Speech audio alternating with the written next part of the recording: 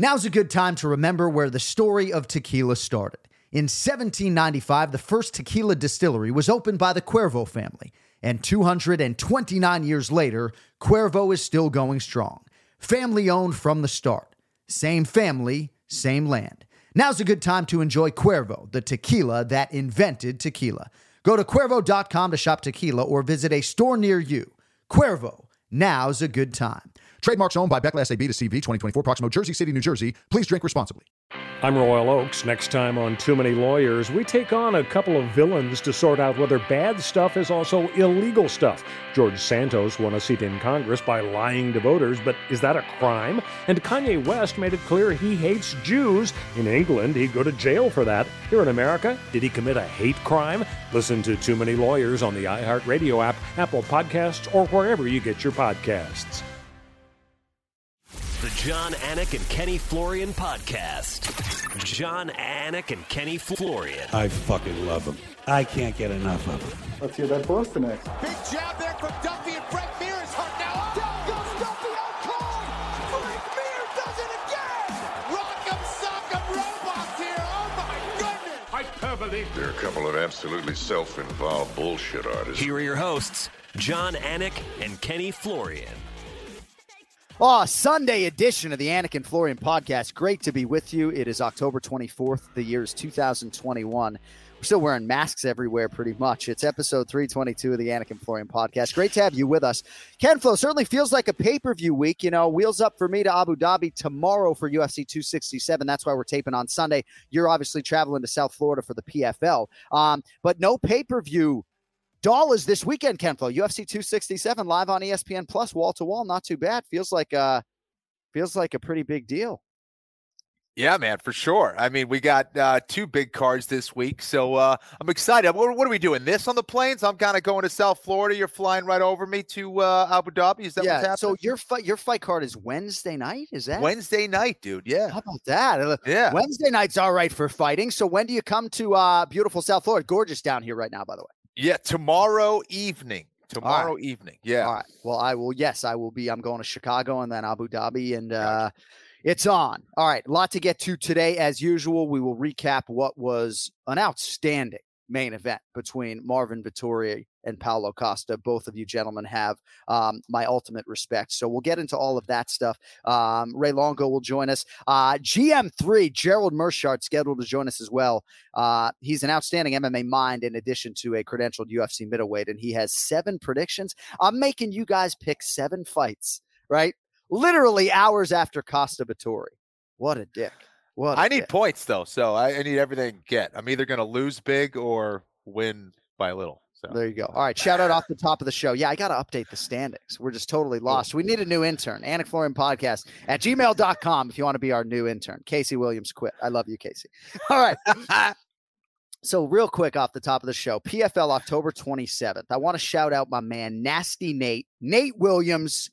On Instagram, you can find him, nasty_Nate MMA. He listens to this show every week. I don't know if that includes this fight week, but he listens every week. Ken Flo's calling his fight in 3 days. He's won 4 of 5, and on paper, this looks to be as big as any fight in his career. He's fighting UFC veteran Don Madge. Madge, by the way, an interesting story. He was 2-0 in the UFC.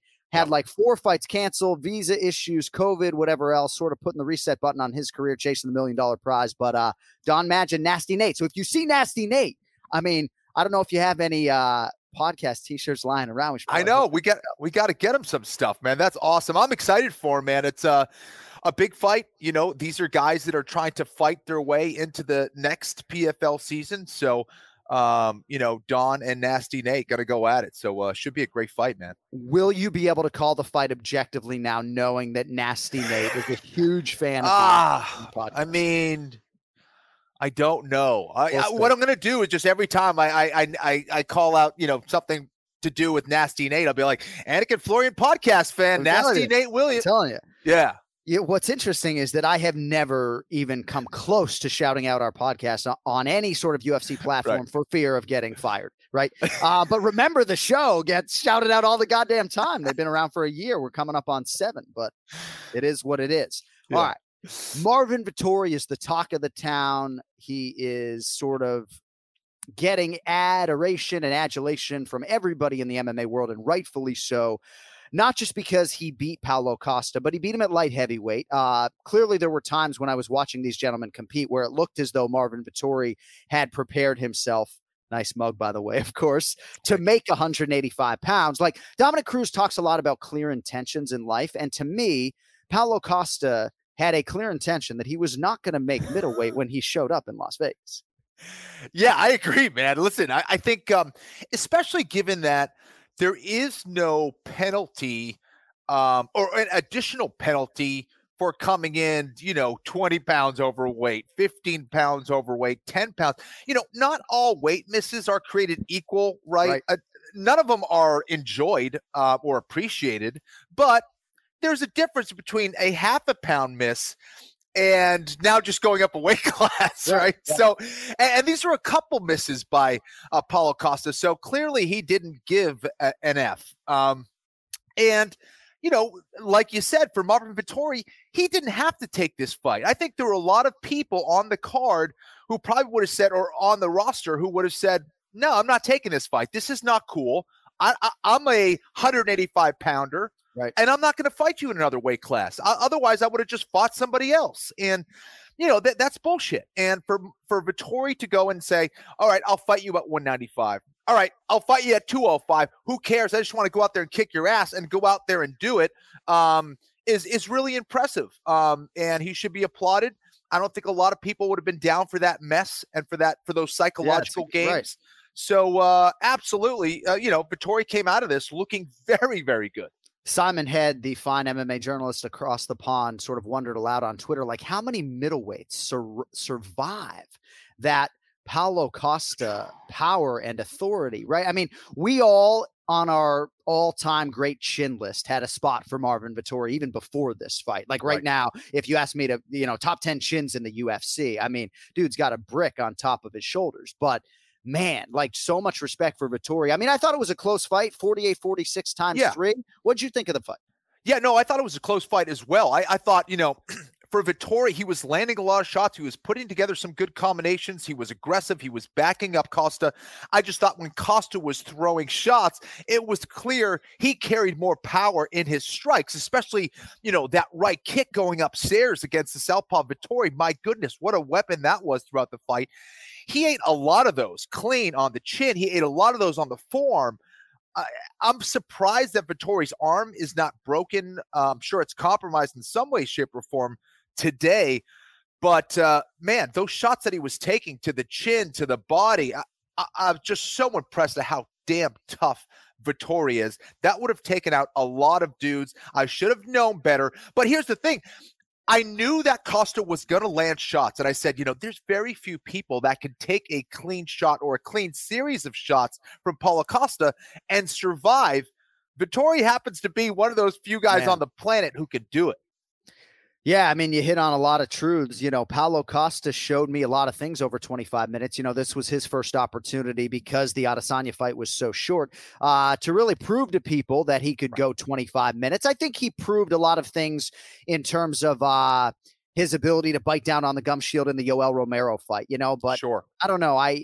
I'm not going to sit here and commend him, right? Because, Ken Flo is going to die when he's 79 years old instead of 84 because he made featherweight twice or 3 times. Just twice, right? Just twice. Twice, yeah. God, thank God. It's like I almost wish you lost to Diego Nunes, so you just shut it down there, right?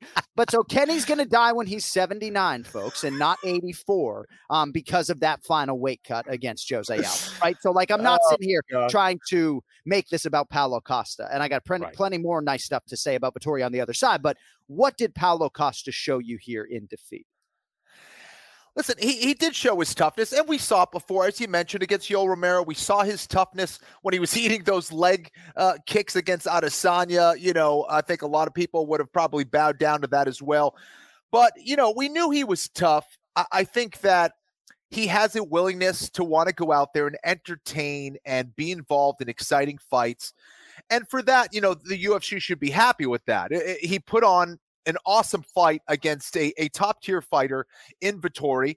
And for that, he should be applauded. But again, it is difficult to go out there and give him a lot of pats on his back knowing what he did this week, you know, and it was just, it's silliness. You know, if you want to be a professional fighter and you want to be respected as a professional fighter, you have to come in at weight.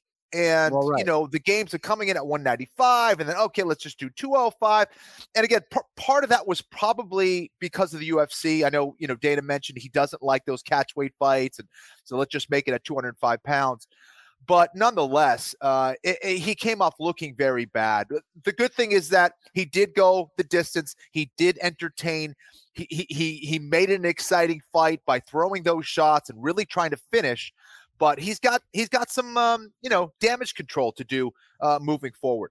And I do think it's a discipline issue in some respects, right? Like I don't have to be embedded in his training camp to know that there's some discipline issue there.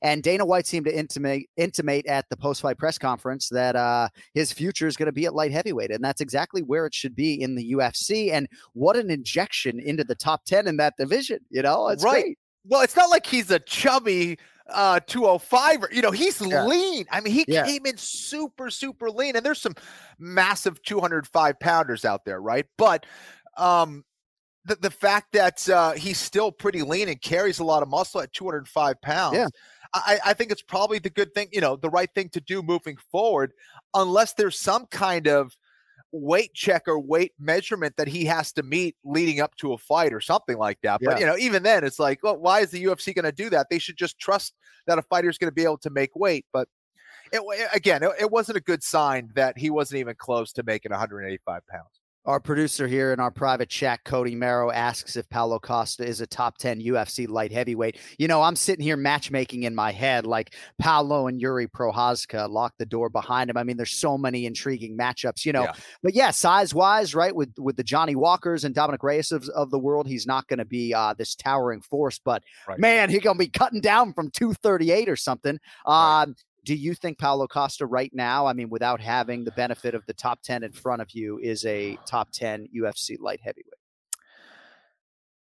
It's possible. It's possible. And I'll say this, because of the reason that, you know, the light heavyweight division isn't at its strongest right now, in my opinion, right? So do I think that he can go out there and beat some guys in that top 10? Yes. Is that a decision he should make? I don't think so. I think it comes down to discipline or again, maybe he's just that big. I don't know. But I don't see him having long-term success at 205 pounds. And for that reason, I don't think it's the best choice moving forward because of those guys that you mentioned. I mean, look at the guys who are in the main event coming up, you know, with Glover Teixeira, you know, and I'm like, why am I blanking? Blachowicz. Blachowicz. You know, those guys are massive. What's the goal, right? Because there are a lot of prize fighters out there that don't have championship aspirations necessarily. And sometimes maybe there's an ebb and flow with the championship aspirations, depending on where you are in your career. You know, Marvin Vettori is a good example. Like right now, with 2 head-to-head losses against Israel Adesanya, he's just got to try to add tough guys and those scalps to his resume as best he can. You know, what is the clear intention of Paulo Costa, right? Because if you are hell-bent on being a UFC champion, obviously 185 pounds is going to be the best course of action for that. And I think to a man, his coaches would agree. So, but if the goal is to just be involved in big fights, then why kill yourself? You know? Listen, I think it's a great point. I do, though, think that for every professional fighter who's competing at a high level, who is preparing for fights, I do think it's essential to have in the back of your mind, at the very least, that your goal is to become a champion in the sport. I think it becomes dangerous in your preparation and in your vision as a fighter to not have that, because that's when you might not give 100% in training or, you know, but clearly he didn't care enough or didn't prepare enough to come in at 185 pounds. So it's a great point. And if that's going to be the case with someone like Paulo Costa, then fight at 205 pounds, you know, fight at 205 pounds, pick the right fights, make your money. And I don't know. And I love Paulo Costa as an individual. I really do. We've had great interactions with him in our fighter meetings, but I hope Dana White takes it out of his hands, honestly, right? Because I mean, I don't know. Maybe that's the broadcaster in me. Just you're dealing with all these channels. Like, what are we doing here? It's like every single middleweight utterance we got on tape, we got to go revoice because this guy. Like, I don't know. It's just there's a lot of different layers to it. But I do think promotionally for me, if I was the promoter, from what I have seen and how tough some of those cuts have been, and what I perceive to be a lack of discipline, I would make him move up to 205 pounds, as respectfully as I can say that. And I guess real quick on Vettori, I mean, what do you do with Marvin with the head-to-head losses against Israel Adesanya? I guess you just find the biggest possible name at 85. I mean, this obviously moves him up the rankings. I think selectively there are fights he could probably take at 205 that could be a main event, big fight type deal. But I don't know. Any name on the tip of your tongue? Cannonier and Brunson are fighting. Whitaker and Adesanya are fighting. I mean, Kelvin Gastelum is kind of a name that comes to mind at 185 pounds. But and I know that there's talk about Kelvin potentially going back down to welterweight, but he's in a similar spot in that you're talking about elite guys in a division who may not get a shot for at least a long time or until there's some kind of champion change, right? And I don't see that for Adesanya for a long time. I see him holding the belt for a long time. Sorry, go ahead.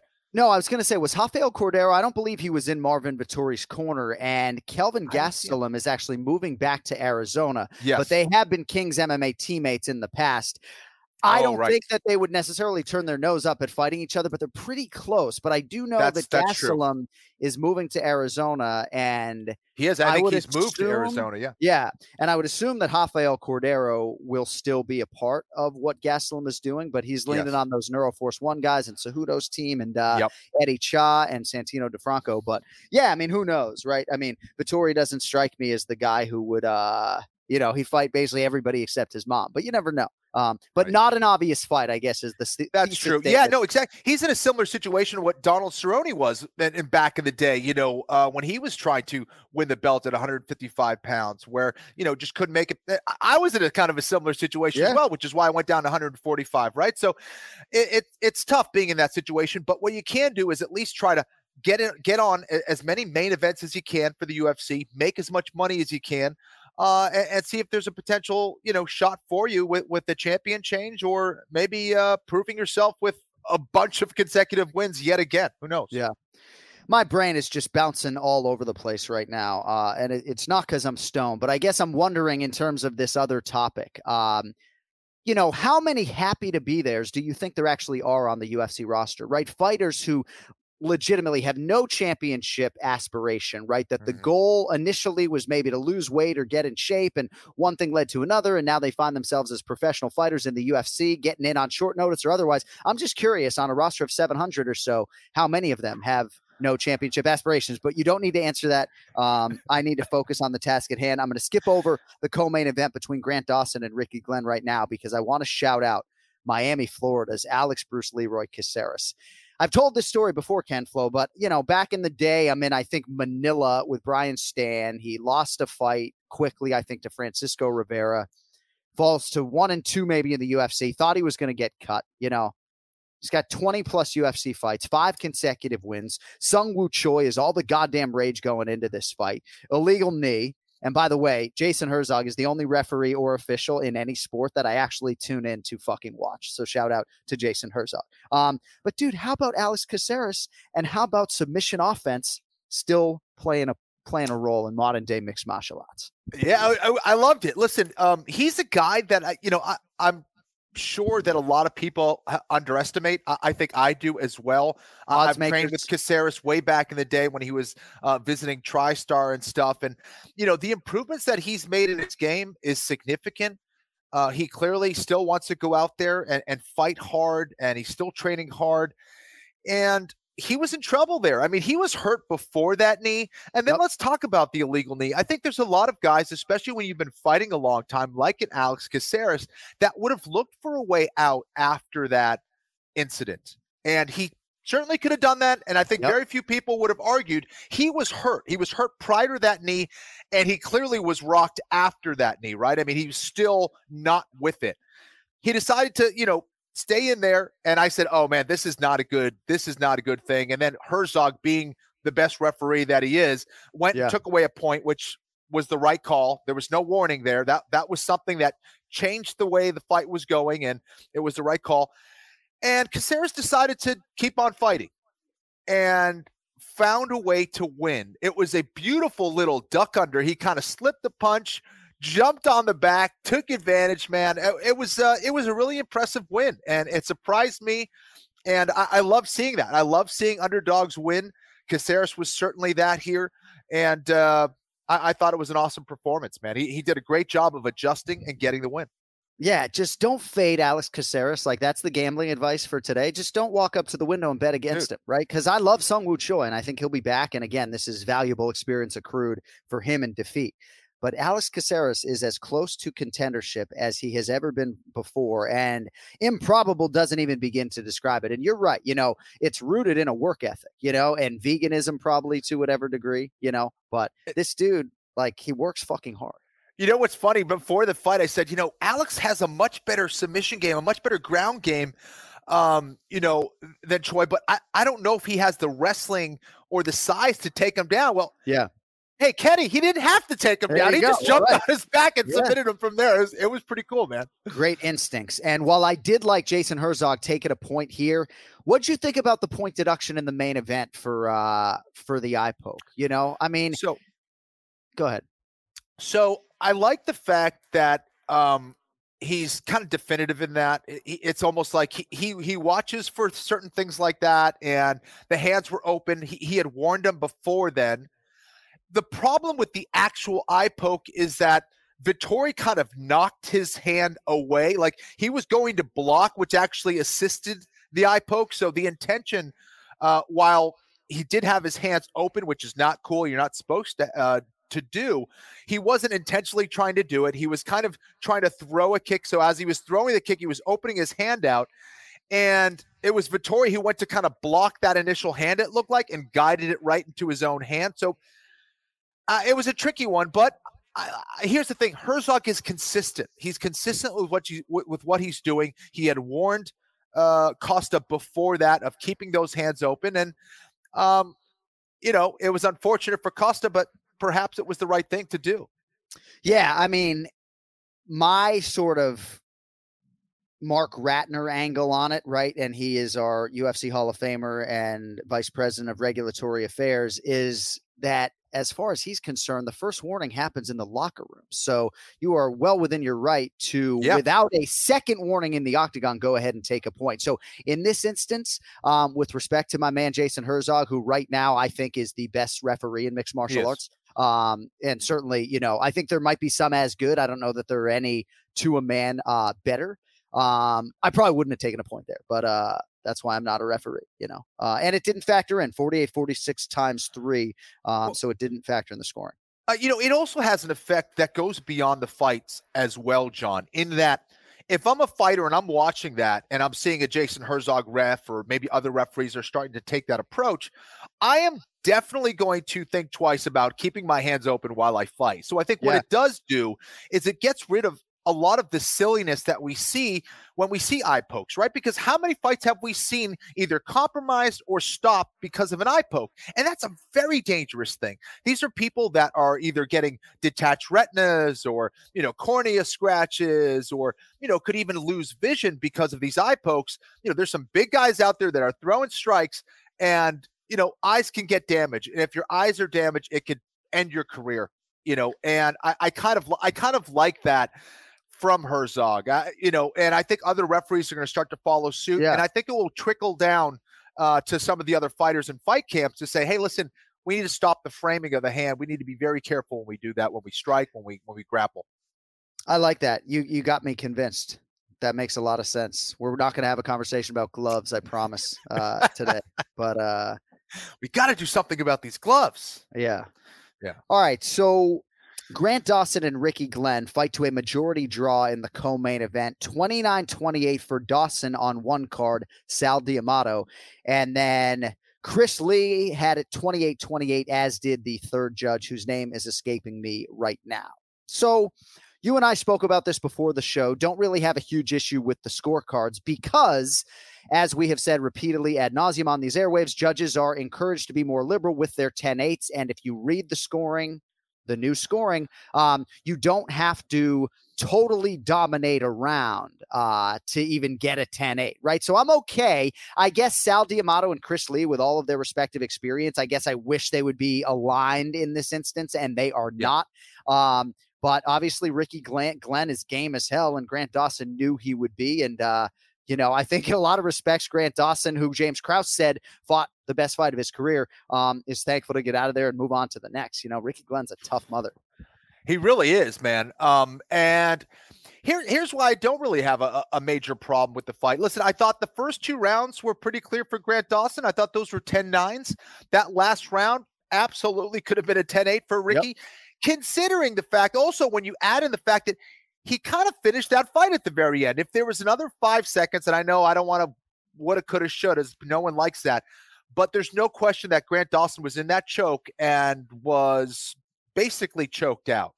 He could not get back to his feet within about 5 to 10 seconds after that round, ended up getting up. James Krause kind of came in, lifted him up, patted him on his back, revived him a little bit, but he wasn't all the way there. So it was a dominant round in that third round for Ricky Glenn. He was beating up Grant Dawson pretty bad in round 3, had that finishing move to end that round. So, I thought it was the right call. I think Grant Dawson and Ricky Glenn are going to learn a lot from that fight. I thought Ricky made some awesome adjustments in round 3 in stopping those takedowns. He was getting better and timing those defenses to the double leg and single leg. Didn't do enough in round 2, in my opinion, but I thought it was an awesome fight between 2 guys who always bring it.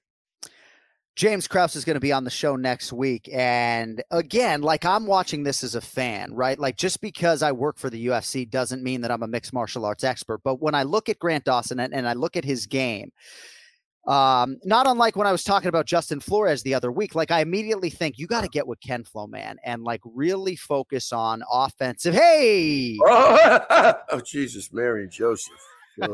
Scary in the morning. Man, you were on the roll. Keep going, buddy. Well, they already accused me of interrupting you. Now I didn't even say anything, and I interrupted you.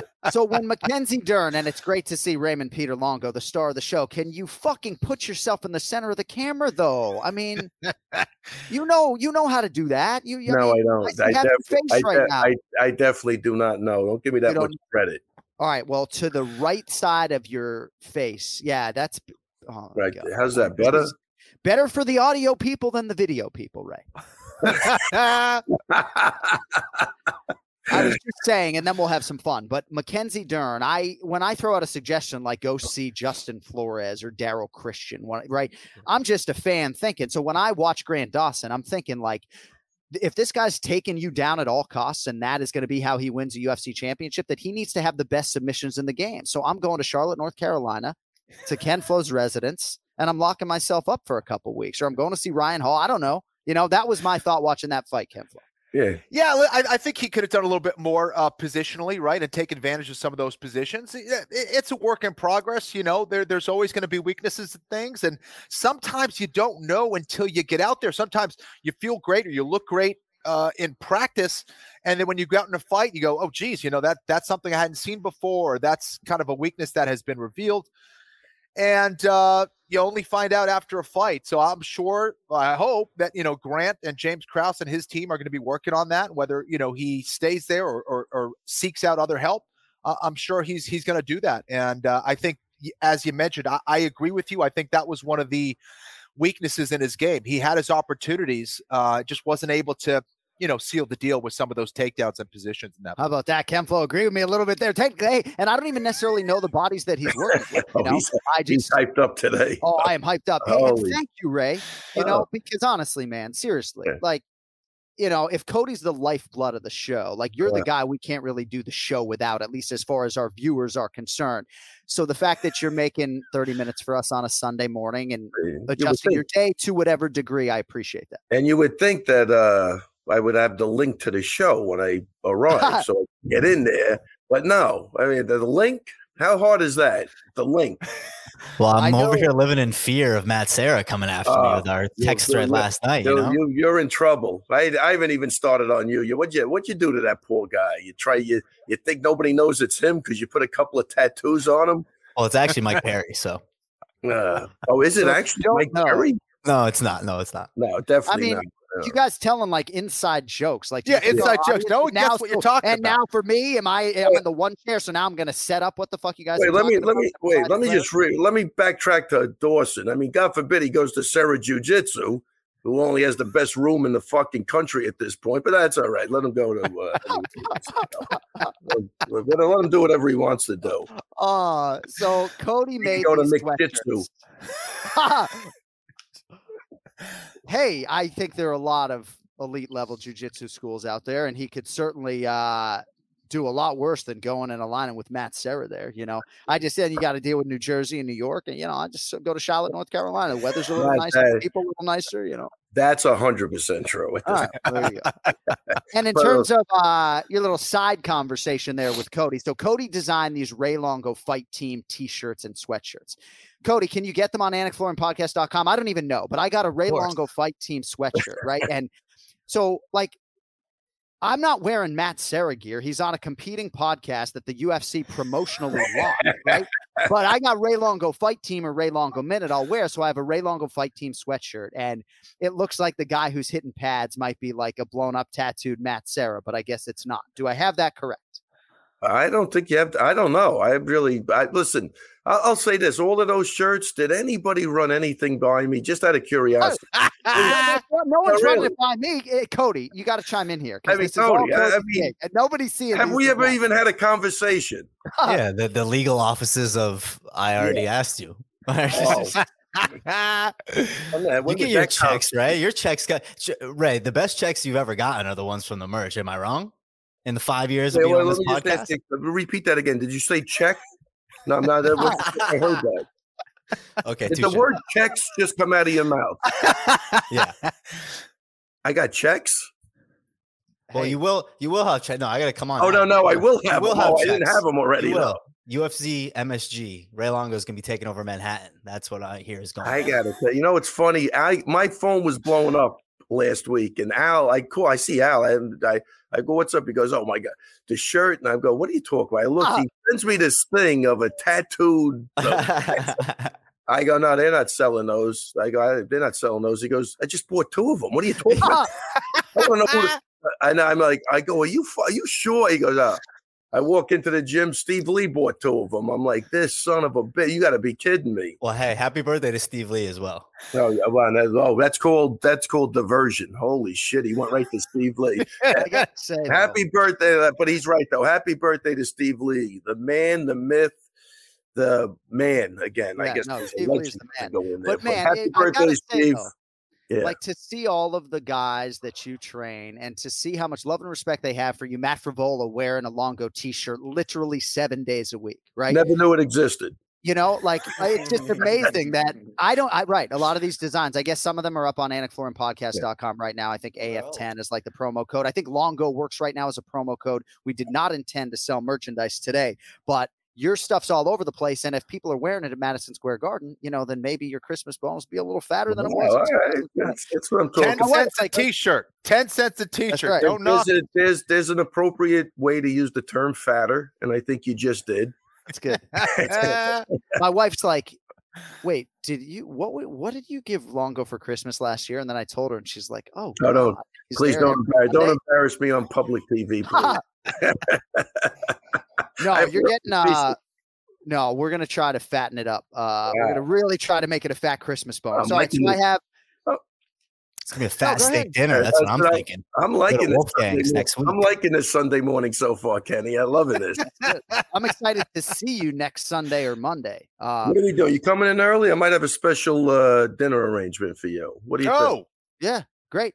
Yeah, we'll connect off the air on that. But so I have a few items for you today, and Ken Flo, feel free to chime in. And remind me, guys, I do want to get championship fight predictions from Ray on Jan Blachowicz, Glover Teixeira, and Petr Yan, Corey Sandhagen. But Ally Quinta's Wikipedia page says that he resides in Seaford, New York, which obviously I got Seaford, New York blood. My dad went to Seaford High School. Does he live in Seaford? No.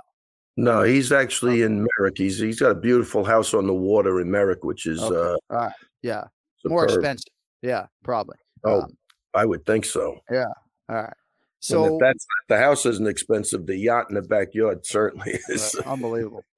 All right, so last fight for Raging Ally Quinta was in 2019, I believe, UFC 243 against Dan Hooker. He's fighting Bobby Green at Madison Square Garden in less than 2 weeks. Yeah.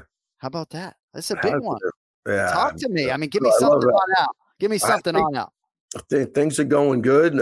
I really respect Bobby Green a lot. Obviously, durable, tough guy.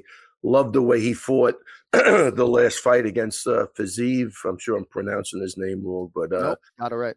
Oh, cool. But yeah, so I think we're in for a war, and I love it. And I think he's ready to go. All right. I love how close to the vest you are. I need to almost go investigative journalist and ask more specific questions. How much does Al spar compared to, say, Dominic Cruz, who has to spar multiple times a week for several months to feel ready to fight? Is that a fair question? Several, define several, 2 or 3. I guess 3. I think he spars twice a week. All right, so he still goes pretty hard. Yeah. All right. Yeah. That's good. All right. Well, there's a little detail for our Anik and Florian podcast audience. Hey, that's where that's going to end, but that's good. But yeah, he's looking good. Always love working with him. All right. Next thing. It looked as though you and Chris Weidman were reunited over the weekend in New York. Do I have that right? That is correct. That was in New Jersey, but we were reunited. Yeah. Were you able to ask him how his leg is doing by chance? I mean, do you have anything resembling news for us on Chris Weidman? Yeah. He kept me up till 6 a.m, where I almost couldn't corner the next night. Yeah, I have that news. Really? He's what were you guys doing? But his leg is great. It looks like anyway. He went to Medellin, Colombia. He had the stem cells and good. stuff. So he's happy about that. They said it's going to take about 6 months, but you might go through like a honeymoon phase where you feel good in a couple of weeks. And I think he's in that honeymoon phase. He thinks because he feels pretty good. He's walking around. He wanted to wrestle, do jiu-jitsu with a lot of people there. He was trying to organize that. I don't know if that ever went down, but it looks like he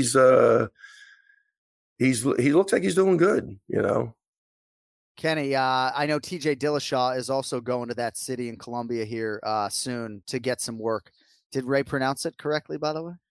Medellin. And Yeah. in Colombia, they say No. Medellin. Medellin, yeah.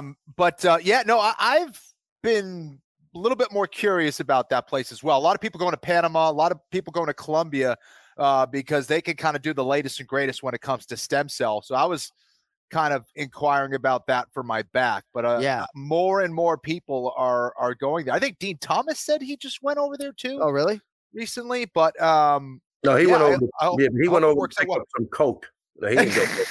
Exactly. It's a completely different. I'm sorry, different thing.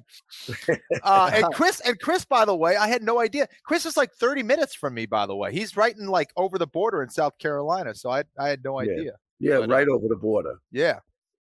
How about that? So what were you guys staying up till 6 a.m.? Were you guys drinking? Or just having fun? No, we had a couple of drinks. We had a good group. We had nobody seen each other in a while, so it was one of those nights. But I'm not trying to pry into your business, No, it's fun. My business is your business. Yes, he is. Good. Yes, I saw Dennis Bazooka get belted over the weekend. Is he a Ring of Combat champion now? Yes, we had. Was he already? I guess. Defending? Yeah, we had 6 fights. We went 3-3. I think, but what I love more than anything, that everybody really fought their hearts out. I mean, even some. I thought we had a kid, Christian Alcala, didn't have. I thought he lost the last fight, but he still was close. This fight, I thought he won, but he didn't get the nod. But he fought like a different person from the last fight. And as a coach, that's all you could ask for. Lauren had a tough fight, but she hadn't fought in a bunch of years. So she'll get back on track. Dylan Montello was a surprise to me, but he's going to make the adjustments. That was a tough one. And then James Gonzalez and Bazooka and Nas? Nas didn't fight this weekend. And Damian Nelson all did really, really good. I mean, it really was just a great night of energy and fights for the team. Everybody did great.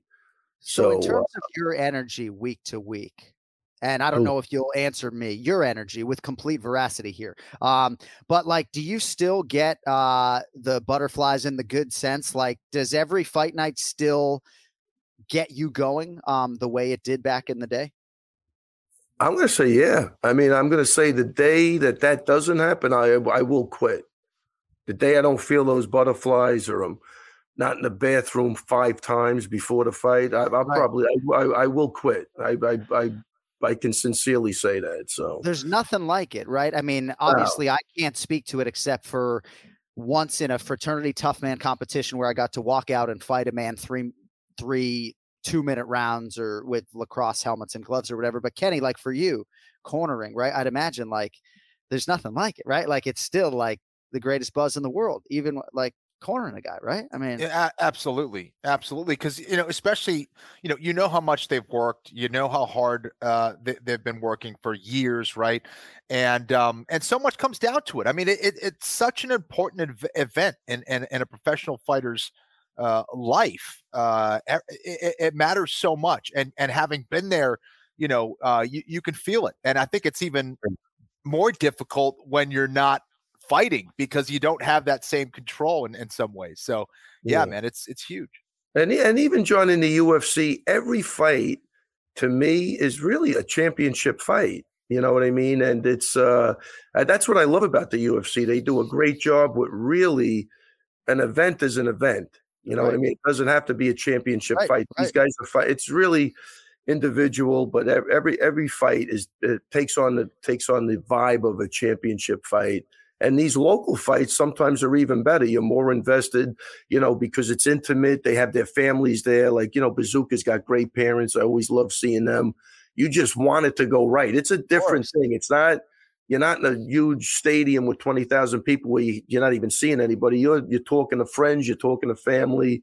I know most of the people's, guys fighting. I know their parents or their siblings or something. So it's a different type of pressure, man. It really is. So so many things can happen. Yeah, so many things. It's and you're watching these guys grow, and it's really not easy, because you got to try to keep them on track. And everybody at that stage of the game, everybody's getting in their ear. You should do this, you should do that. It's not easy. It really isn't. But I believe for the guys that really listen, they're going to get exactly what they want out of this. When Chris Weidman fought Anderson Silva for the belt the first time in 2013, I believe, like, was your wife and or your daughters, are they watching that fight live or no? 100%. Your daughters are too? 100%. That's great. My wife normally goes to all of Al's fights for some reason. And I think, what happens, because I'm a little wacky with the superstition. So God forbid she ever went to a fight and somebody lost. Sure. You'll never see her at that fight again. So is she coming to Madison Square Garden? Ally Quinta's on the as of right now, no, only because of the COVID stuff and all that wacky, so I'm not, but she is vaccinated. So we'll figure that out, but I'm not really sure. But normally for Al, she's always there. She went to Australia with me for Al's fight. Fell in love with Ross Pearson and his wife. We had breakfast with him. She had no idea Al was fighting him, because she's not really following it like that. So she's over there at the end. Oh, I wish you good luck tonight. Well, I stop it right there. We're not wishing. No, come on, let's take a break. He's fighting now, and then I tell Al she's rooting against you. It's fun, but imagine for his daughter carrying that Longo name, and like you meet some young male who's like a UFC fan. It's like, dude, your dad's the fucking punch a hole in his fucking chest guy. Like, that's your dad, like, I'm sure there will be an interaction like that. All right. Before we let you go.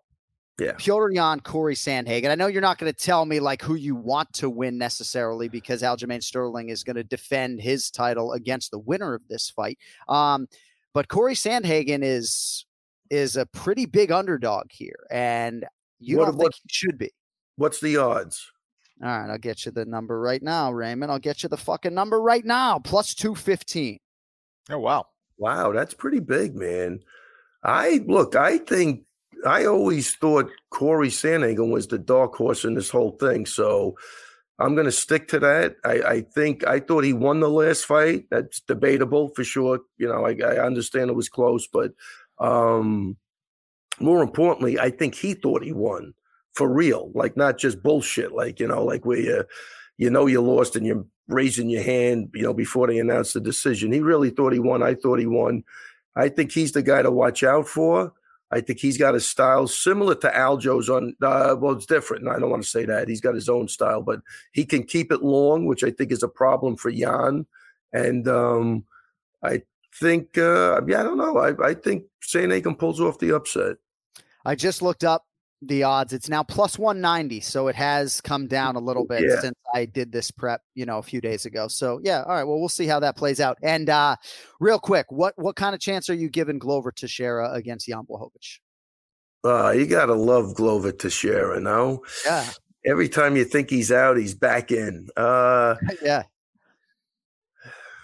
Can I just say this and then I'll let you look, I love him. So like, again, I don't bet with who I bet who I like. I love Glover. I think he's great for the sport.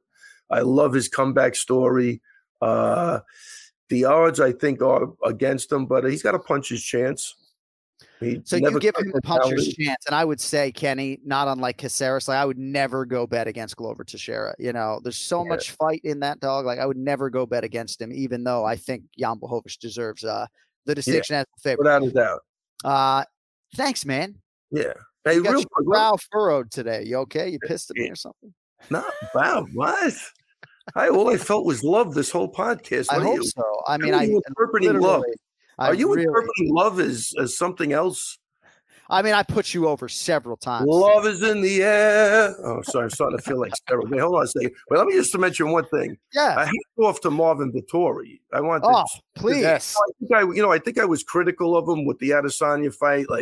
But this guy, what a comeback. Even just the way he speaks. The balls he had to just say, I don't give a fuck what weight you want to fight, what weight. I mean, when they were talking like 90, 92, he just didn't give a shit. I just became a huge Marvin Vettori fan. I love the way he handled himself after the fight. I love the way he handled himself before the fight. Paulo Costa came in not even close to being on weight or having any sense of making the weight. What is he running around for? That's the opposite side of the coin when you didn't hold to anything and you're acting like you're the man. Like it's something 100% wrong. But again, Vettori handled that thing like a true warrior. And hats off to him, man. Great fight. 100% won the fight. And just his attitude before, during, and after, I thought was phenomenal. So I became a big Marvin Vettori fan. And I'm glad you took the time to acknowledge.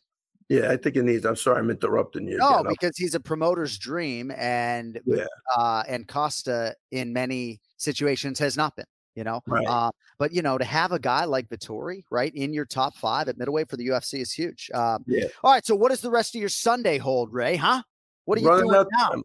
Close this computer and I run out the door to the gym. Isn't that amazing, right? We got do every day. I don't know if you've heard, John. We got things going on. That's right. One other thing too. When Chris came down, he came down with a Long Island kid who's now living in North Carolina, Tom Lane. Great kid. Oh yeah, the Cal Poly kid, right? Yeah, the Cal Poly kid. So I want to give him a shout out because he's a Long Island guy. Trains with Jimmo. And, Chris came down to help out. And I think the kid won his first pro fight. Good. So hats off to Tom Lane. He's a really nice kid. Yeah, so I met him. I don't want to forget that either. So thank you. Yeah. Tom Lane's a good dude. Wrestled at Cal Poly. Hey, man, thanks for checking in. Have a, great day, better evening, all that. And I will talk to you. Maybe I'll come to your gym and do the podcast. Let's do it. On Monday, November 1st from your gym. That's a done deal. Right. And I am working on something special for you. I don't know if it'll materialize because it's pretty big. All right. Wow. All right. Well, I'll wear all my Boston sports stuff, and I'll see you next Monday. Hopefully in Garden City. We don't hold grudges in New York. Bring it all down. Hey, it's no longer baseball season in Boston, so I've been crying in my Cheerios for bring your Colton Fisk T-shirt and. Who was the guy that flubbed that ground ball at first base? That was Bill Buckner, Ray. Yeah, Billy Bucks. Bring his glove. We'll have a catch. You'll probably get hit in the eye. But, it's all good, John. Hey, might be going off the rails, Kenny. I don't know. Yeah. Always. Can we get a 2-shot here? You close Raymond out and get a 2-shot. Thank you, Ray. Take it easy, guys. I'll talk we'll to you. see you next week. The Ray Longo Minute. Every week here on the Anik and Florian podcast, whether you like it or not. Also on most shows is the pronunciation of the week. As we welcome back on Cody Merrow. So I got 3 files to play today. Is that right, Cody? I have 3 files. Yes? Yes, sir. Okay. So the first one I'm going to ask you about, and then the second I'm really just for informing purposes going to play for our audience. Okay. So the first name is a lightweight. This is the hardest pronunciation card in UFC history, by the way. First name is a lightweight who competes in the second of 15 fights at UFC 267. And to show you how good this card is, he's 4-0 in the UFC, 23-1 overall out of Kazakhstan. And I probably couldn't pick him out of a lineup. I will be able to in about 24 hours. He'll face Magomed Mustafayev Saturday night. Cody Merrow, of whom am I speaking?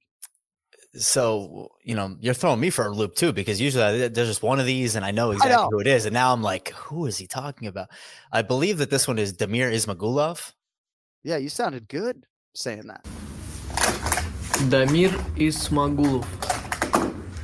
Baby, I watch all the cards, dude. I'm not a stranger to that. I might get hosed on the pronunciation of the week and thrown under the bus by Ray Longo, but damn, if I don't watch every card. You could pick Damir Ismagulov out of a lineup. So I commend you on that. I probably couldn't, but that's all right. So the other 2 names we have, right? One of these men is fighting Li Jingliang, right? He's one of the best prospects in the sport. His first name is Khamzat. And we're going to play you this file. And then we're also going to play the file for one of the best lightweights in the world. We probably said his name already. He's fighting Dan Hooker this weekend. So for informational purposes, let's hear the name, Cody, of the guy who is fighting Li Jingliang. Okay, rolling. Khamzat Chimaev. Khamzat Borz Chimaev. One more. Khamzat Borz Chimaev. So the nickname's in there too, but Khamzat Chimaev, pretty straightforward. And then finally, one of the best lightweights in the world, a guy many believe could be better than Khabib by career's end, which sounds pretty crazy, but he's fighting Dan Hooker this weekend. Cody, let's hear Islam. You want me to say it or you want him to say it? I would like to hear both. Okay, well, I think I've gotten hosed on this one before. I think I've lost this. So I think you can't pronounce this name, bro. I love you like a brother, but you can't fucking pronounce this name. I can't pronounce Islam Makhachev. Wow. Islam Makhachev. What? Well, this morning you didn't. I sandbagged you. That's what I did. You did. He sandbagged me this morning on something else we were taping. So apologies to that audience because he butchered it. Yes. Can we hear it one more time? You nailed it. Islam Makhachev. So when he slows it down, but it's Makhachev, right? Yeah. So not Makhachev, right? Let's go. Cody, great job. Great job. All right. As all of you know by now, UFC 267 is live in Abu Dhabi this Saturday afternoon. And DraftKings Sportsbook, the official sports betting partner of UFC, has a knockout offer for the light heavyweight title fight. New customers can bet just $5 on either fighter, Jan Blachowicz or Glover Teixeira, and win $200 in free bets if that fighter wins. Will it be the Polish champ retaining his belt, or will the veteran from Brazil snatch it away and make his own history in the process? As for you, all you need to do, bet $5 on the UFC 267 main event and win $200 in free bets if your fighter wins. And one thing I can assure you, it's not like collecting winnings from like DC or your shady neighbor, Salvatore the bookie, right? DraftKings is safe, secure, reliable. You can deposit and withdraw 24/7 whenever you want. So download the DraftKings Sportsbook app now. Use promo code ANIK. Throw down just 5 beans on the UFC 267 main event and win $200 in free bets if your fighter wins. That's code ANIK, A-N-I-K, this Saturday at DraftKings Sportsbook, official sports betting partner of the UFC. Must be 21 or older, New Jersey only, new customers only. Restrictions apply. See DraftKings.com/sportsbook for details. Gambling problem, call 1-800-GAMBLER. All right, time to make some picks. UFC 267, Blachowicz versus Teixeira. Let's get to the main event challenge. It's the main event challenge. Anik. The time is most definitely now. Florian. I finish fights. I'm going to do everything possible to win. The main event challenge. The John Anik and Kenny Florian podcast. All right, now joining us for the first time, 13-time UFC veteran, one of the most decorated submission artists in UFC history, Gerald Meerschaert is with us. GM3 on a Sunday, man. Beard looks good. That's a handsome individual classing up the program. How's your Sunday, my man? Good to see you. Good to see you guys too. I'm doing great. I can't complain. How are you guys doing?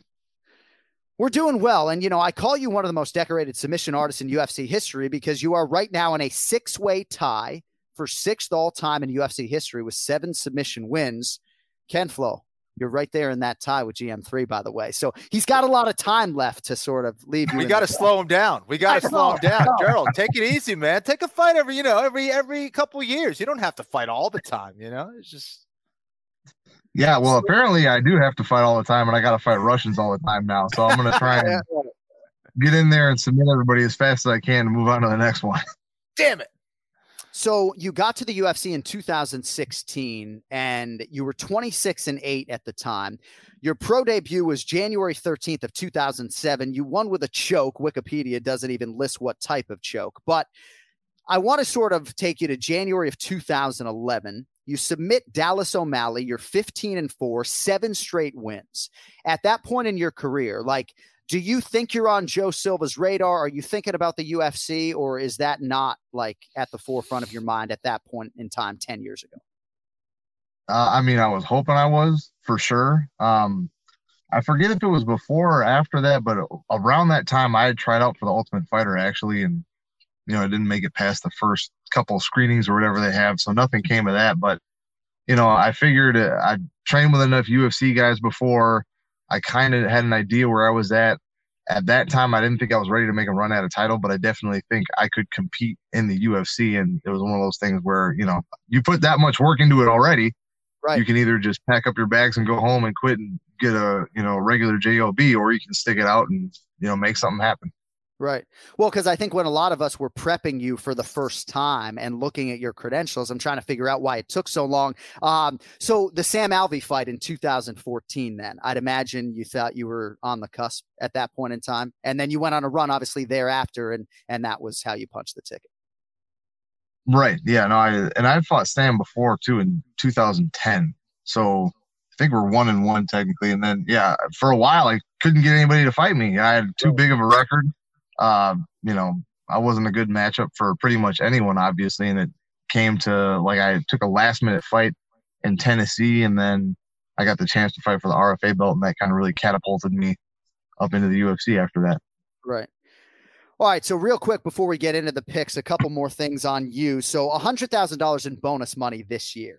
I know the government takes a decent chunk, but we had the Dawkins brothers on last week. And, I talk about bringing these bonuses home to these wives. And I believe you're a young father as well. What is it like as a husband and father to, bring that second bonus check home this year? I'd be like, honey, here's the check. I'll see you in fucking 2 weeks. Yeah, we still got a fresh out the box baby. So I don't really get to do that. I still got to stay around the house and take care of him and change diapers. But, it's a great thing, obviously, but I will say I right away I pretty much got the contract for the next fight, so I didn't really have time to fully let it sink in. I'm so focused already on the next fight and what's coming next, and my wife is doing very good in her job and she's moving up in the ranks. I have another fight booked. I'm going to try and open a gym here pretty soon, so I've got such a full plate right now. I'm not thinking so much about how awesome it is so much as I'm trying to get all my ducks in a row so I can make this thing work. Sure. Well, it was a huge win over Mahmoud Murata back in August. And before we get to the picks, just anything else you can share in terms of the gym and the future? We've obviously seen from afar some of these defections out of Milwaukee, largely because of COVID-19. But any insight for us as to what exactly is on the horizon there? So it'll probably start early next year. I wanted to do it this fall, actually, but I got booked for a fight right away. And, I would hate to open up a gym and be like, all right, guys, I'm not going to see you for another 6 weeks. So have fun. But, right. I'll probably be up in the Heartland area most likely. And, 2-3 days a week to start off with, get a little something built there, probably mostly be grappling to start off with. And then we'll kind of take it from there and just let it grow organically. All right, man. Well, it's great to see you and great to have you on the show. And we talk a lot on these airwaves about sort of the offensive submission game and it being kind of a lost art. So we got a lot of respect for you. And Sean Shelby has an absolute submission bias when it comes to handing out bonuses. So I hope they keep coming your way. All right, 7 picks today for UFC 267. Don't forget, special presentation on ESPN Plus. This is not a pay-per-view. All you need, the E Plus subscription to watch. First fight for us, Gerald, featured prelim in the strawweight division. Amanda Hebos, the -140 favorite against Vina Jandiroba, who returns fire at +120. GM3, who do you have here, sir? I'll go with Hebos on that one. Ken Flo, Amanda Hebos, number 11 in the world versus number 12, Jandiroba. Hebos 28, Jandiroba 33. A lot of similarities in terms of the UFC careers, 6th appearance for both in the octagon. Kakara has finished all of her UFC wins. Hebos trying to respond well after her first career loss to Marina Rodriguez. What do you think about this one here at 115 pounds? Yeah, I agree. I agree with Gerald here. I like Hebos. I think that her takedown game is just better than Jandiroba. I think that, she's not, shabby on the ground either, but I think that's where Jandiroba needs to win this fight, is take her down, control her, out-position her. And I just don't think her takedowns are at that high of a level. And I'm not sure her striking is at that high of a level to be a threat, to get into that clinch and be consistent with that. So I think Hebos is the right call here as well. Am I allowed to say that Vina Jandiroba is one of my favorite fighters in the UFC? I don't know if I can say that, but I really enjoy watching her fight. I like the curly lettuce. I like the whole goddamn package. All right. Main card opener at light heavyweight. Magomed Ankalaev -350. Volkan Oezdemir +270.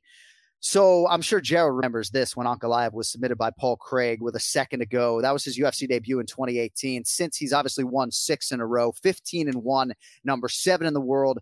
Gerald, Ankalaev getting a huge amount of respect here from Vegas against Volkan Oezdemir. How do you handicap this one? I'd have to agree with Vegas. I think Ankalaev he's got pretty good power on the feet. You wouldn't necessarily consider him a striker, but in his last few fights, he's shown really good striking. And on top of that, I think he has the wrestling to take down Oezdemir and kind of like control him and pretty much do what he wants. If he wants to stand on the feet, I don't think he'd be a fish out of water by any means, but I think with all the grappling, the offensive top pressure that he has, he could make it a pretty easy night for himself, in my opinion. Yeah, I mean, I think you sort of handicapped that one well. Ken Flo, Volkan Oezdemir, known quantity to fans at this point. He fought DC for the title in what was just his 4th UFC appearance. He's only fought once since 2019, but on paper, he does come in having won 2 of 3 overall. Oezdemir and Ankalaev. Flo, who do you have?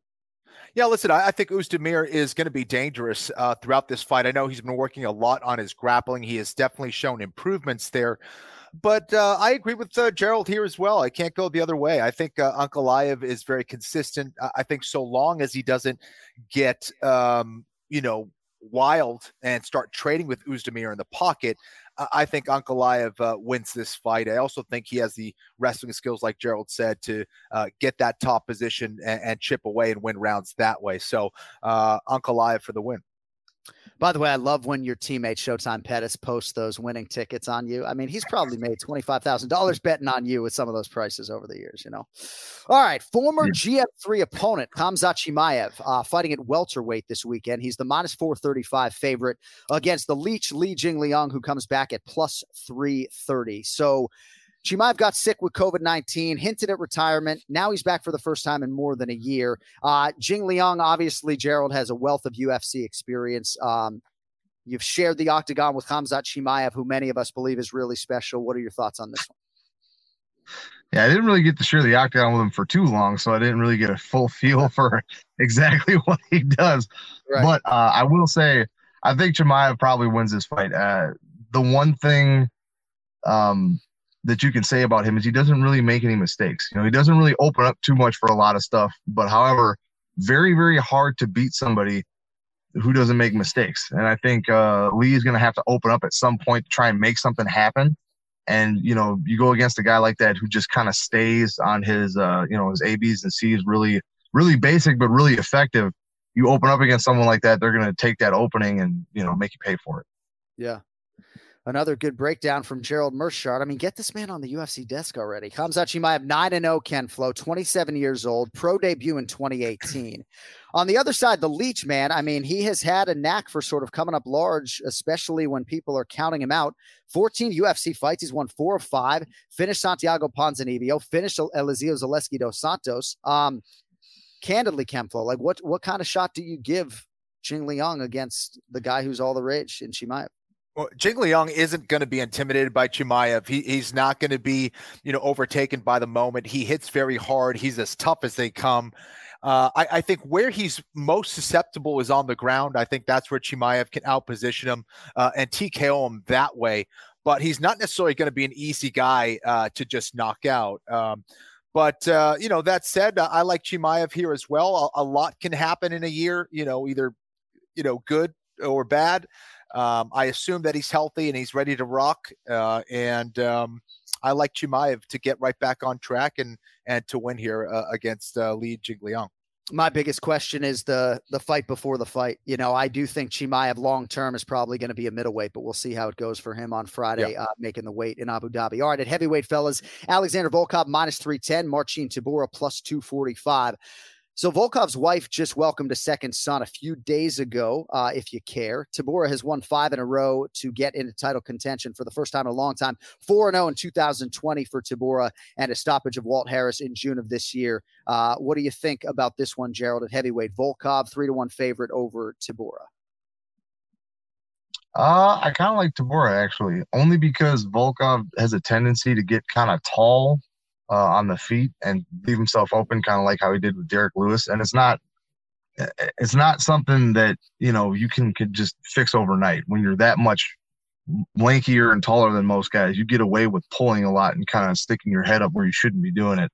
And I think Tybura is going to be kind of dirty enough and in his face enough where he can really make him pay for that. And if not, kind of rock him on the feet, at least get him leaning back enough that he can get an easy takedown. Yeah, I think the price is wider than I expected it to be, Kenny. Volkov didn't have much for Cyril Gane in the main event his last time out in June. Still in the mix, though. Large, skilled individual. He's got a mean streak, and when it comes out, he really puts it on people. Volkov in the top 5, Tybura number 9. Big stakes at heavyweight. Ken Flo, who takes it? Yeah, listen, I think Marcin is going to be somewhat dangerous on the feet. Maybe not as dangerous as Volkov, but he is dangerous on the ground as well. I don't know. I think Volkov is going to be tough on the feet still. I do agree with Gerald that is definitely going to be a weakness. You don't want to be standing too tall and then get caught with like an overhand right or something like that. But, Volkov has an unbelievable chin. He's shown that in pretty much every single fight. I'm going to go the other way. I like the Russian here. I'm going to go with Volkov.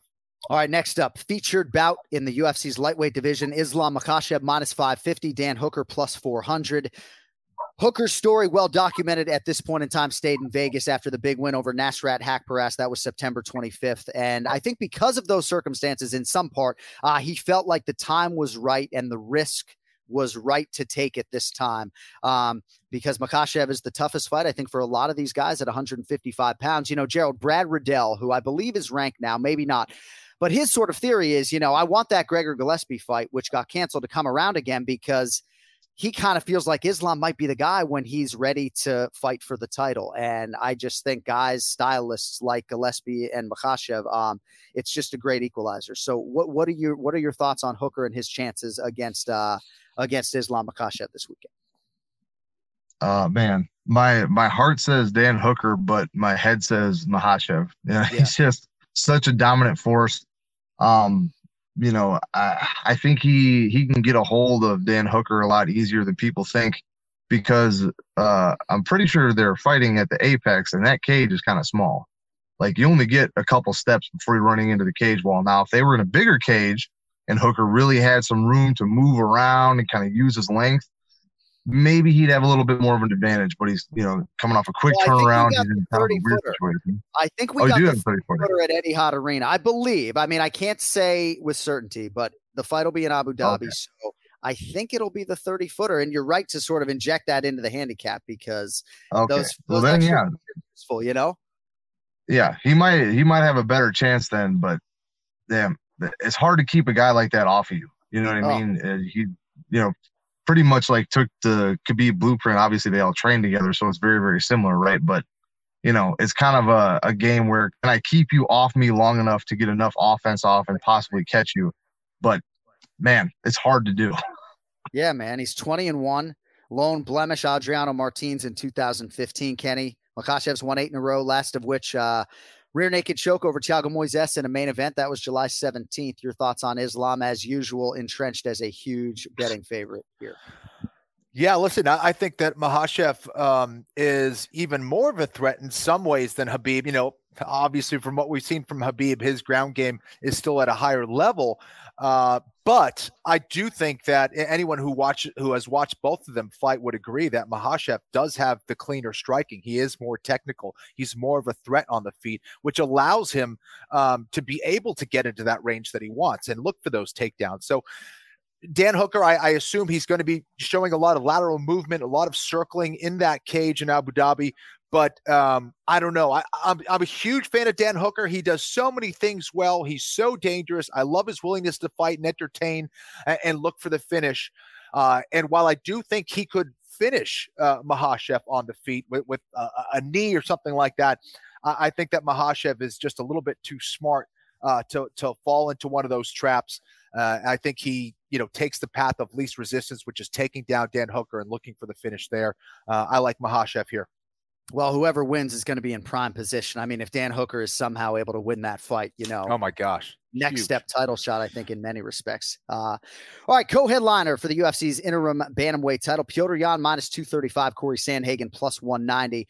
Gerald, we'll take a round and a method of victory if you have it. So, little backdrop for you. Sandhagen lost the 5-round split to TJ Dillashaw. That was July 24th. TJ, of course, is injured, and many did think Sandhagen won, which is probably neither here nor there. But getting his first shot at a UFC belt here, still a decent-sized underdog against Petr Yan, Gerald, who many believe is the best bantamweight in the world right now. Who do you think leaves Abu Dhabi with the gold, brother?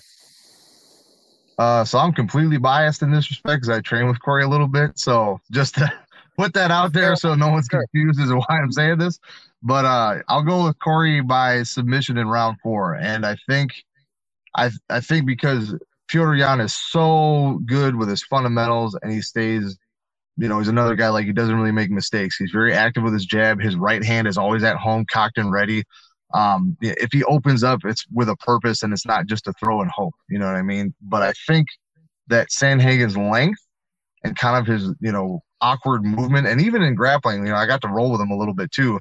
He moves different. Like, it's very effective, but it's not like what you would be used to. So I think the length, the timing, just the look and the feel of it is going to really kind of play to his favor. And it's going to get, Petr to possibly open up and do some stuff he would normally do. And maybe he will go for a takedown and be like, I can't get a hold of this kid. And that'll kind of lead him into this web where, Sandhagen, I'd say gets like a triangle or something in round 4. How about that? That's great insight on the Sandhagen side. And Kenny, I would say on the other side, for my technical breakdown, I didn't wholly appreciate Petr Yan until I saw him fight live. The kid is unbelievable. That's all I have for you technically, obviously. But his last fight, of course, against Aljo, UFC 259. Longo probably wouldn't like to hear me say it, but it just feels right that Petr Yan is competing for a piece of the bantamweight title in his next fight back, even though I know he made a mistake that adversely affected his career. But the only man to beat Petr Yan in the UFC, Ken Flo, largely has been himself. Will Sandhagen be the guy to beat Petr Yan? Sandhagen, like Gerald mentioned, it is a tough out for anybody. He is a little bit awkward, I should say unorthodox, right? He has a lot of different weapons. His range, his height can give a lot of people trouble. Whereas Petr Yan is very much all about fundamentals, doesn't make a whole lot of mistakes besides the last fight. And just defensively sound. I think in this fight, I wouldn't be surprised to see Petr Yan actually look for takedowns here in this fight. I think maybe he thinks that's where Sandhagen, might be weakest. And I think he'd be right. Not that Sandhagen is weak on the ground, but that's where he perhaps is most susceptible and least dangerous.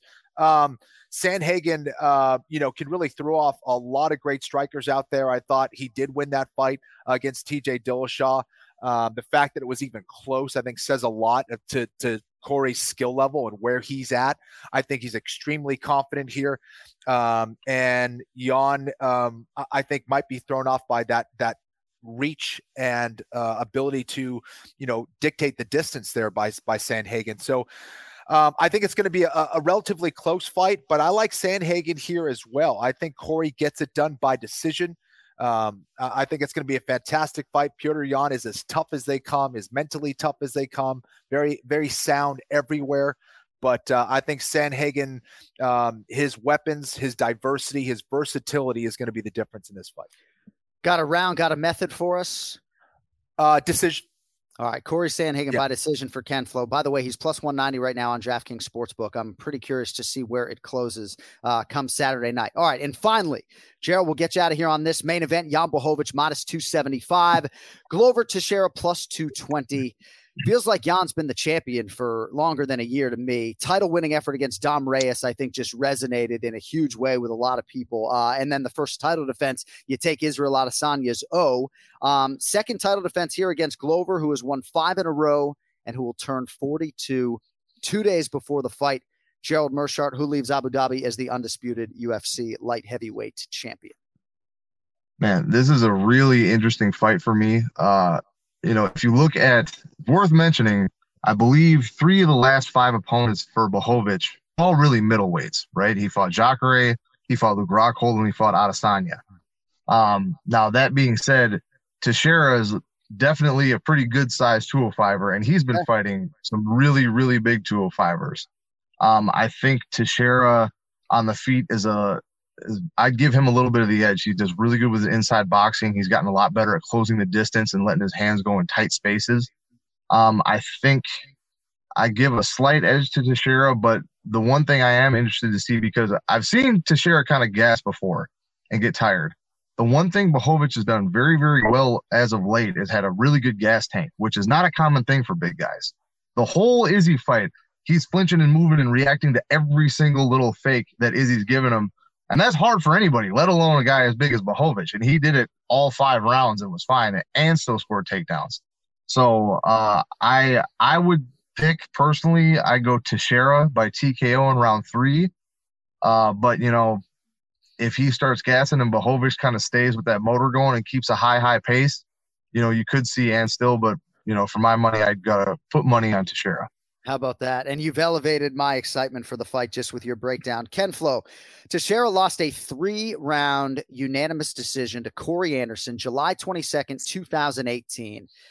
Push the reset button on like the whole thing, in terms of the strength and conditioning, one last like hard concerted push to get back to a championship setting. 5 straight wins, Robertson, Kutelaba, Krylov, Anthony Smith, Thiago Santos, 4 of those finishes. Second title shot, first since April of 2014. What are your thoughts? Yeah, Gerald, I thought that was an excellent breakdown. I'm upset that you picked Teixeira because I'm going to go with Glover as well. I think I think that Teixeira, I was really excited when Teixeira won his last fight because out of almost a lot of the 205ers out there, I do feel like he matches up extremely well against Blachowicz. I think that, when you talk about his ground game, his experience, his striking, his ability to feint and use a lot of different tools, I don't think he's going to be necessarily the fastest guy at 205 pounds, but he is effective. He is confident. And I like that he's had a little bit of a layoff to prepare and strategize for this fight. So Blachowicz is dangerous, right? And Glover's been fighting a long time. Blachowicz could land a shot on the jaw and end this fight. But I just feel like skill for skill, Glover Teixeira is right there, if not better. And some facets of this game, which I think are crucial to getting the win here. So I like Glover as well. I'm not sure it ends by finish. I'm going to go with Glover by decision here, but I wouldn't be surprised. I mean, I do think he's a little bit better on the ground as well. I like Glover to win this fight. This should be a fun one. He'll be crying some happy tears if he breaks through. I'm going to tell Jan you both picked against him. No, of course I won't do that. All right, Gerald Meerschaert on Instagram. He is at @the_GM3. Do you have a date and a fight on the books? And if so, can you tell us what it is? I do. I have Abus Magomedov December 18th at the Apex. December 18th. All right. I don't know if I'm working that one, but I hope to see you soon. I would love to see you get a shot on the UFC desk. Really appreciate you stepping up, especially on a Sunday. Great analysis. And we look forward to seeing you back in that octagon December 18th, my brother. Thank you for your time. Sincerely. I appreciate you guys. Great job, man. All right. There he is. Gerald Meerschaert with us for the main event challenge this week. So both of you guys picking the underdogs in the 2 title fights, Corey Sandhagen and Glover Teixeira. You were pretty chalky the rest of the way, but that's very interesting. I really am curious if Corey Sandhagen's going to close like plus 160, because despite Petr Yan's brilliance and how good, I hear you guys talk about him and everybody glows about Yan, but it seems like all the pro fighters I talk to, at least right now, early during fight week, are picking Corey Sandhagen. So we'll see. Yeah, listen, and it could go the other way, right? I mean, Petr Yan, I think his best path to victory is taking him down. He's got some brutal ground and pound. He could win this fight, maybe by TKO or maybe, get some kind of a submission. But I just think like Corey's just firing on all cylinders, man. All right, we'll see how it plays out. All right, our final order of business. It is the Pick to Click. It's presented by Oddshark.com, the most reliable source for sports betting information with the latest odds, insight, and analysis on everything UFC. I would strongly encourage you to check out Oddshark.com/UFC to get all you need to know before placing your bets on the upcoming fights this weekend. They got the Oddshark Fight Center, outstanding resource for fans and media alike. All the matchup information presented in a nice, ingestible way. They give you all the odds from the various sports books, and they're experts, not only entertaining like Joel Osborne, but they've been invested in mixed martial arts, capping MMA for a long time. So check it out in advance of UFC 267, Oddshark.com/UFC. Do not forget the second deaths. Time now for the Pick to Click. The Pick to Click. All I have to do is bet on the winner, and I'll never lose. The John Anik and Kenny Florian podcast. All right, now joining us from Oddshark.com, sports betting analyst Joe Osborne. Joey, kid, Joe. Week 7 of the NFL is kicking off in 29 minutes, and you're breaking off some time for your friends. So thank you for that. Guys, you guys call me 30 minutes before my wedding. I would join you guys, right? 30 minutes before a family member's funeral. No, just joking. Before the wedding, maybe I would make time for you guys. So, yeah, I'm happy. This is top of mind for me anyways, right? It's fight week. So happy to join you guys. Well, I know you're juggling children and handicapping and everything else, but I want to get your thoughts, obviously, on UFC 267. Glover Teixeira and Jan Blachowicz, UFC light heavyweight championship fight. Blachowicz has been the underdog in 9 of his last 10. He is not the underdog this weekend. How do you handicap the light heavyweight title fight coming up here in about 6 days? Yeah, Blachowicz, otherwise known as the most undervalued man in the history of the UFC from a betting perspective. Now, I don't totally have all the numbers to back that up, but I think you would be hard-pressed to find a guy that's been an underdog in 9 of his last 10 and won 8 of those fights, right? So pretty impressive, but of course, that's not the case here this week versus Glover Teixeira. Blachowicz is probably a little bit overvalued, in my opinion, at minus 280, but I still do like him to win. But as I often say, I'm not going to come on your podcast and give it a minus 280 winner. There's probably a lot of casual bettors listening to the podcast, people betting $25, $50, and they're not interested in a minus 280 bet unless they're doing some type of parlay maybe. But a pretty good spot here. Some books have props up for the fight, and you can get Blachowicz to win by TKO/KO at plus 155. So a good plus money spot there. In my opinion, Teixeira gets hit a lot. He has a negative striking differential in his UFC career, and he's been outstruck in 7 of his last 10 fights. Blachowicz, on the other hand, much more technically sound on the feet, in my opinion, especially from a defensive perspective. He's outlanded 9 of his last 10 opponents, some by a very wide margin. And, of course, he's finished 3 of his last 4 opponents with his hands as well. It only takes one with that Polish power, right, guys? As you guys know, as you've witnessed firsthand, John. But some might be concerned about the takedown. I think that's going to be part of Teixeira's strategy here. Me, not so much. Blachowicz has only been taken down twice in his last 10 fights. So I think he's going to find his spot. It might be later in the fight. There might be some interest in the over 2.5 potentially. I probably won't bet that myself, but I will take that plus money spot, plus 155, Blachowicz by TKO/KO. I like that. And Joe, we have an awesome co-main event. Petr Yan taking on Corey Sandhagen. Both Gerald Meerschaert and myself, we went with the underdog Corey Sandhagen. Oh, wow. Okay. How are you picking this fight, man? You guys know I love Petr Yan, right? I don't think there's a man in the division right now that can beat him. So I like him to win. And same as the previous fight, I'm not going to come on here and give out a minus 235 favorite, right? There's not a whole lot of interest there. But we go to the prop market once again, and I'll take him to win by decision, plus 150. And that can be a bit scary. Each of these guys is a very high volume striker. So taking a fight to go to decision 25-minute long, that can be a bit scary. But each of these guys has also proven that they can take a lot of punishment, right? Each guy is very durable. Neither has ever been finished by strikes in their MMA careers. But there's a few things that do lend themselves to a bit of a longer fight here. Yan is a bit of a slow starter. Maybe that is intentional, but you look at his last two fights versus Sterling and Aldo, and his volume didn't really increase a lot until the later rounds of the fight. So I do think that lends itself to a bit of a longer fight.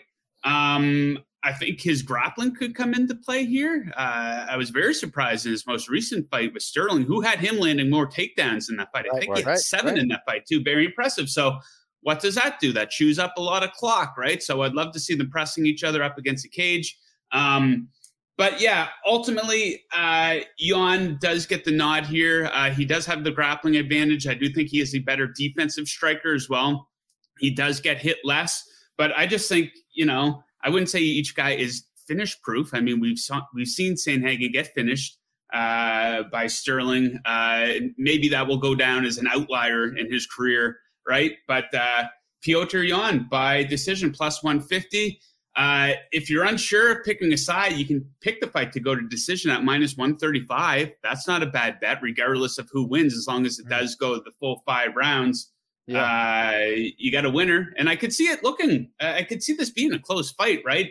It is closer than the odds would indicate, but I think it could look a lot like the TJ Dillashaw fight that Sandhagen recently went through, and a different set of judges on that night, and he could very well have gotten the W in that one, right? So it's a great fight, very, very high level mixed martial arts. So it should be fantastic. But yeah. Interesting plus money prop opportunity there, in my opinion. Well, you've clearly done your homework, and you're right. High level is probably the best way to describe that matchup. And I like the way you've chosen to attack the board because, candidly, Petr Yan minus 230. If you don't know sort of the language, $23 bet on Petr Yan returns you $10, right? So if your budget is $50 on fight night, I don't know, the 23 of it's going to Petr Yan on a straight wager. All right. Before we let you go, we do have a World Series matchup. We were hoping we would have one by the time we taped. It will be the Atlanta Braves and the Houston Astros. Is there a series price out? There's got to be one by now, right? Yeah, and how sad for those Dodgers and that bloated payroll, right? That things didn't work out for them this season. They just can't get it done during a typical regular season of baseball, right? They need the season to be heavily impacted by a worldwide pandemic to actually get it done, right? I love it. And I know you probably know better than to come on here and bang on the Red Sox, although we'll take any venom you have. But, man, it's like I don't like to put asterisks on championships necessarily, but with the Dodgers, right, I don't think Dave Roberts, for all he did for my Boston Red Sox, I don't like Dave Roberts as the manager, and they have underachieved. There's no doubt about it. And a lot of people celebrating the Dodgers' failure. Seems like. Oh, yeah. And a lot of Dodgers fans this morning, well, look at all the injuries. Well, do you not realize the Braves' best player was not participating in the playoffs, Ronald Acuna? Come on, guys. That goes both ways. Right. And, I do give your Red Sox credit. I'm the Blue Jays fan, so I despise the Red Sox. And I'm generally not big on the Boston sports fan in general. So, despite that, thank you for having me on. But the expectations weren't very high on Boston coming into the season, but it looks like no rebuild, no retool. They're just going to be there, with this core that they have. So good for them. But on to this World Series, I thought that I was going to be on the Braves here because I expected the Astros to be a much bigger favorite, but they're only minus 133 to win the World Series. And I think that's a very fair price, guys. They do have a very big offensive edge in this one. The bullpens are probably close. You'd probably give the Braves a starting pitching edge, but that hasn't really mattered for the Astros. It's just like a mismatch of starting pitchers that they're throwing in there. No Lance McCullers Jr. anymore. They're bringing Zach Greinke back from the dead there to get a couple innings. That didn't really go very well for him, but I think they ended up winning that game in Fenway either way. But they're just fearless, this team. You know, we saw the Red Sox beat the shit out of them with all those grand slams. They had all the momentum in the world, but it didn't really scare the Astros. So I'll take them. I think that's a very fair number, minus 133. Oh, yeah.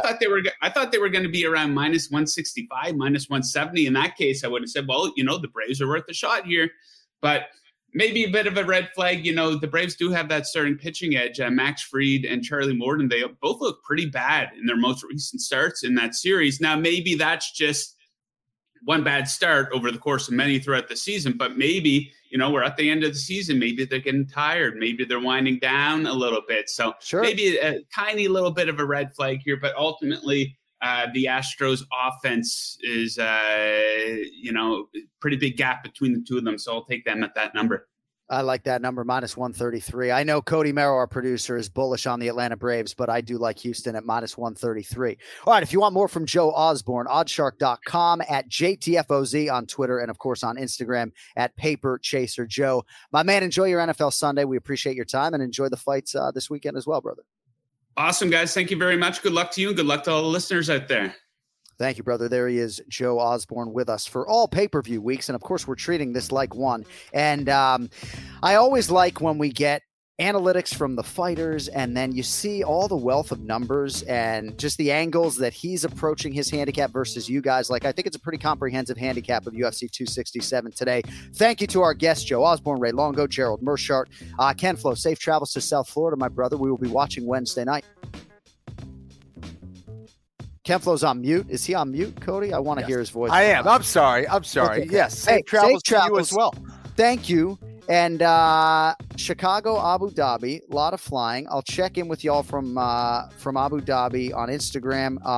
And then New York City, as we mentioned, for our next podcast, Monday, November 1st, as we preview UFC 268. And if you think I asked you to make a lot of predictions for UFC 267, then just buckle up, because you got 8 of them coming up next Monday for UFC 268. Thank you to our producer, Cody Merrill. With that, for Ken Flo, I'm John Anna. Thank you all for listening, for watching. And the more friends you get to subscribe, the more episodes we will do. That's actually not true. You'll know.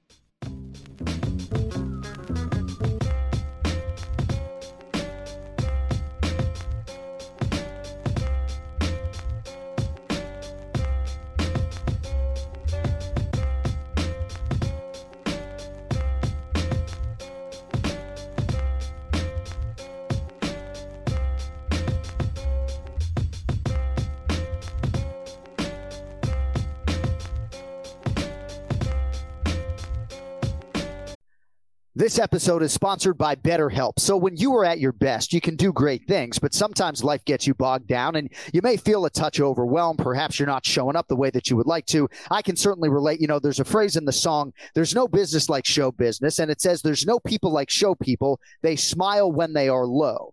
And for me, being in the public eye has been challenging, at least in terms of always projecting happiness when perhaps that's not how I'm feeling. Well, whatever your situation, working with a therapist can help you get closer to the best version of you. And when you feel empowered, you're more prepared to take on everything that life throws your way.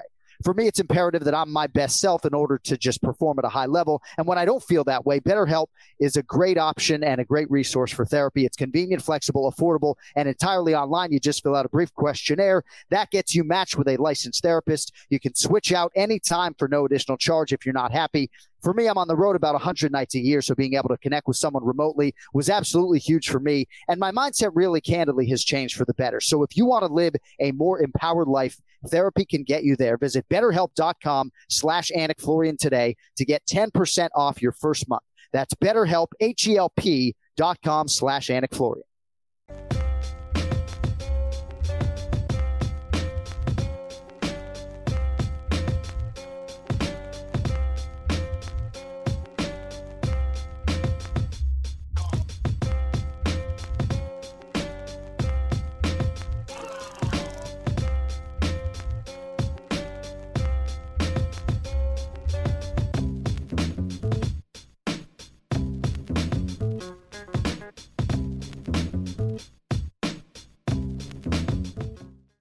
Now's a good time to remember where the story of tequila started.